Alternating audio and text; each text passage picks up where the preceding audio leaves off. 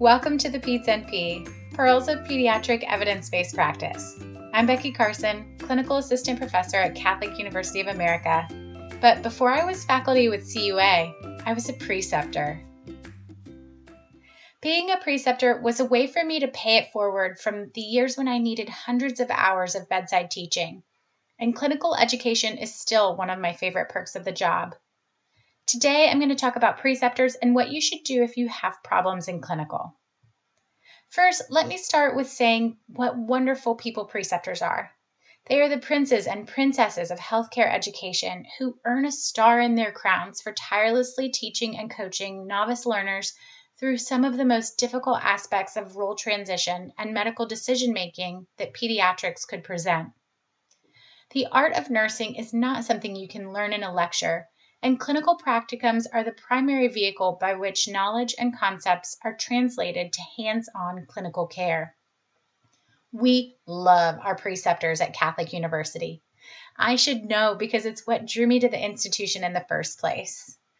But what should you do when things aren't going so well in clinical? How should you conduct yourself in real time, and who should you contact? Well, there are a lot of perspectives here, so let's take a few different vantage points. Students should first make sure that they're approaching clinical with the right mentality. You should gain a humble attitude that is ready to learn when you're there at clinical.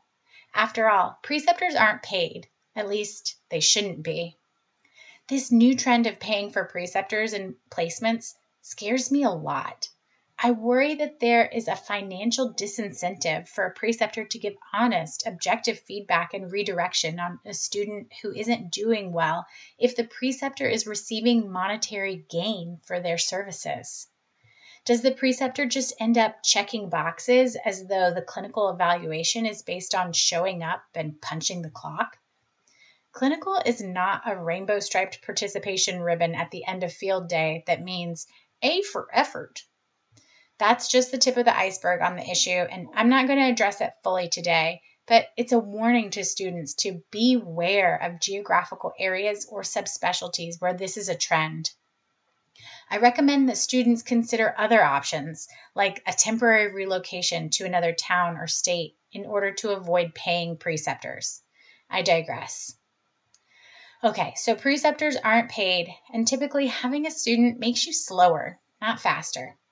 So a preceptor welcomes a student out of the goodness of their heart, respect for their profession, and a sense of duty to groom the next generation of pediatric providers.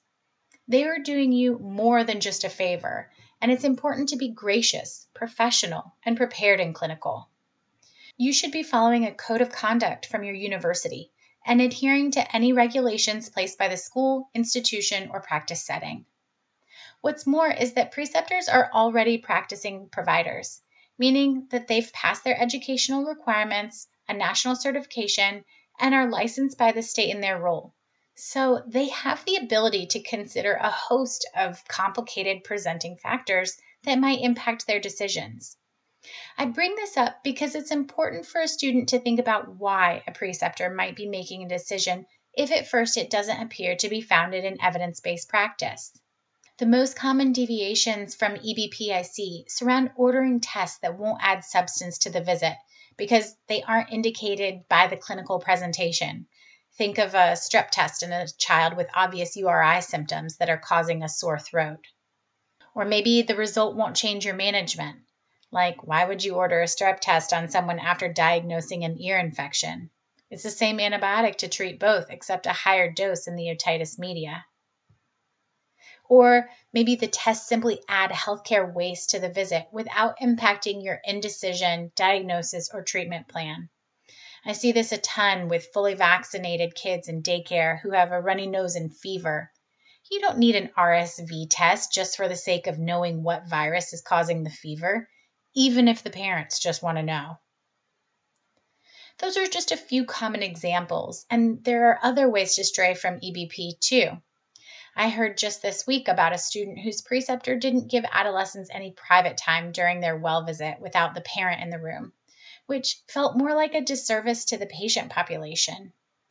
Adolescence is a time of great change in a person's life, both physically and psychosocially.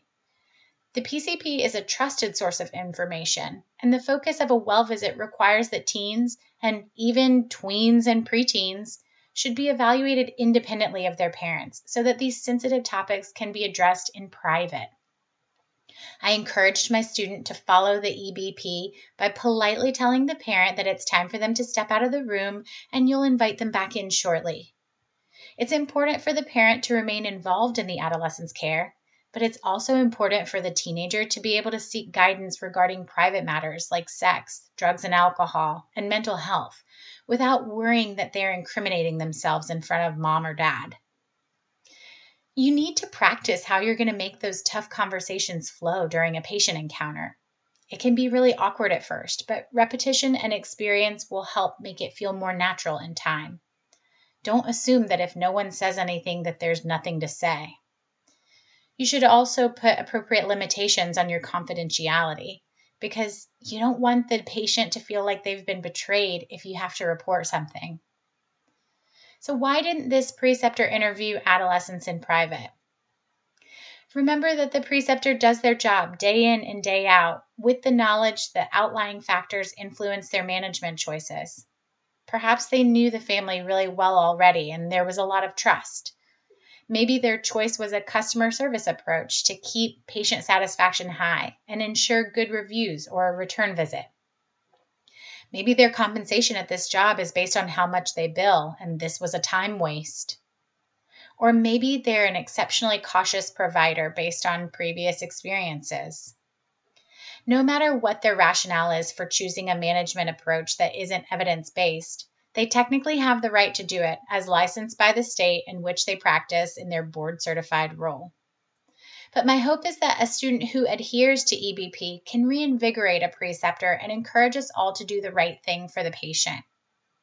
Because you, the student, who is not yet finished with your education, should be aware that your tests in class and your board's exam do not know your preceptor, nor do they care why your preceptor chose to stray from EBP, and you will be expected to know what is supported by the literature.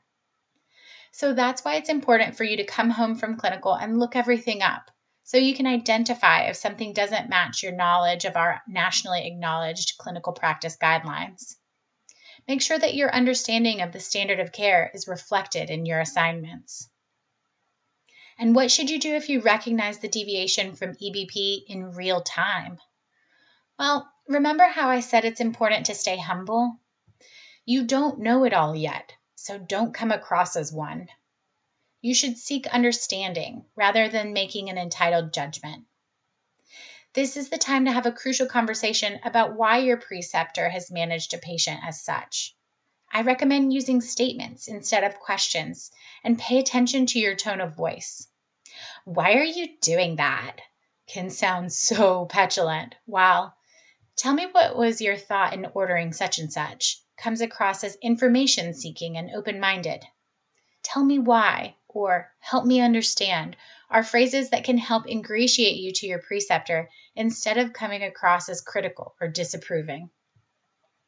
So you're going to seek understanding in an unpretentious way and earnestly listen for the answer because it can suggest to what degree you need to question everything for the remainder of the semester.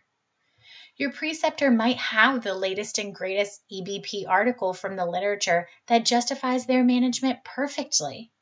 Maybe that new article was so compelling that it warrants practice change now before there's been time for our national authorities to incorporate the findings into their new recommendations.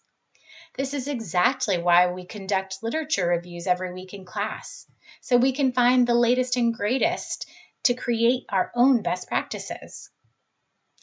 But if the answer isn't founded in current EBP, it means that you need to have a keen eye for seeking best practice on your own for the rest of your time together. Open communication with your clinical faculty and course instructor are essential too. We never want there to be an unsafe situation for a student or a patient.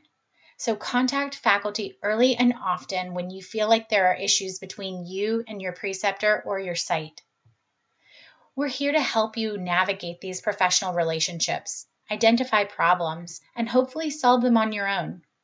You are your own best advocate to ensure that your education meets your learning needs. It's most valuable when you've pinpointed what the problem is and explored other surrounding factors so that your faculty can help you work through an approach that solves the problem without straining the relationship. Since I can't be there with you all the time, although I wish I could, I want feedback if you recognize that a clinical environment doesn't facilitate learning. It may mean that you'll be responsible for more self-motivated learning, or that you need to find the bright side to make the most of the experience until the next rotation begins. But no matter what, I guarantee it will be a valuable learning experience. Being a preceptor is hard work. Believe me, I know. Your feet get held to the fire with every innocent question from your students. And there are days when you just want to put your head down and get your job done so you can go home.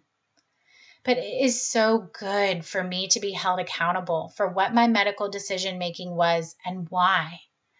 I'm so grateful to all of the generous preceptors out there who've taught me and who continue to teach my students.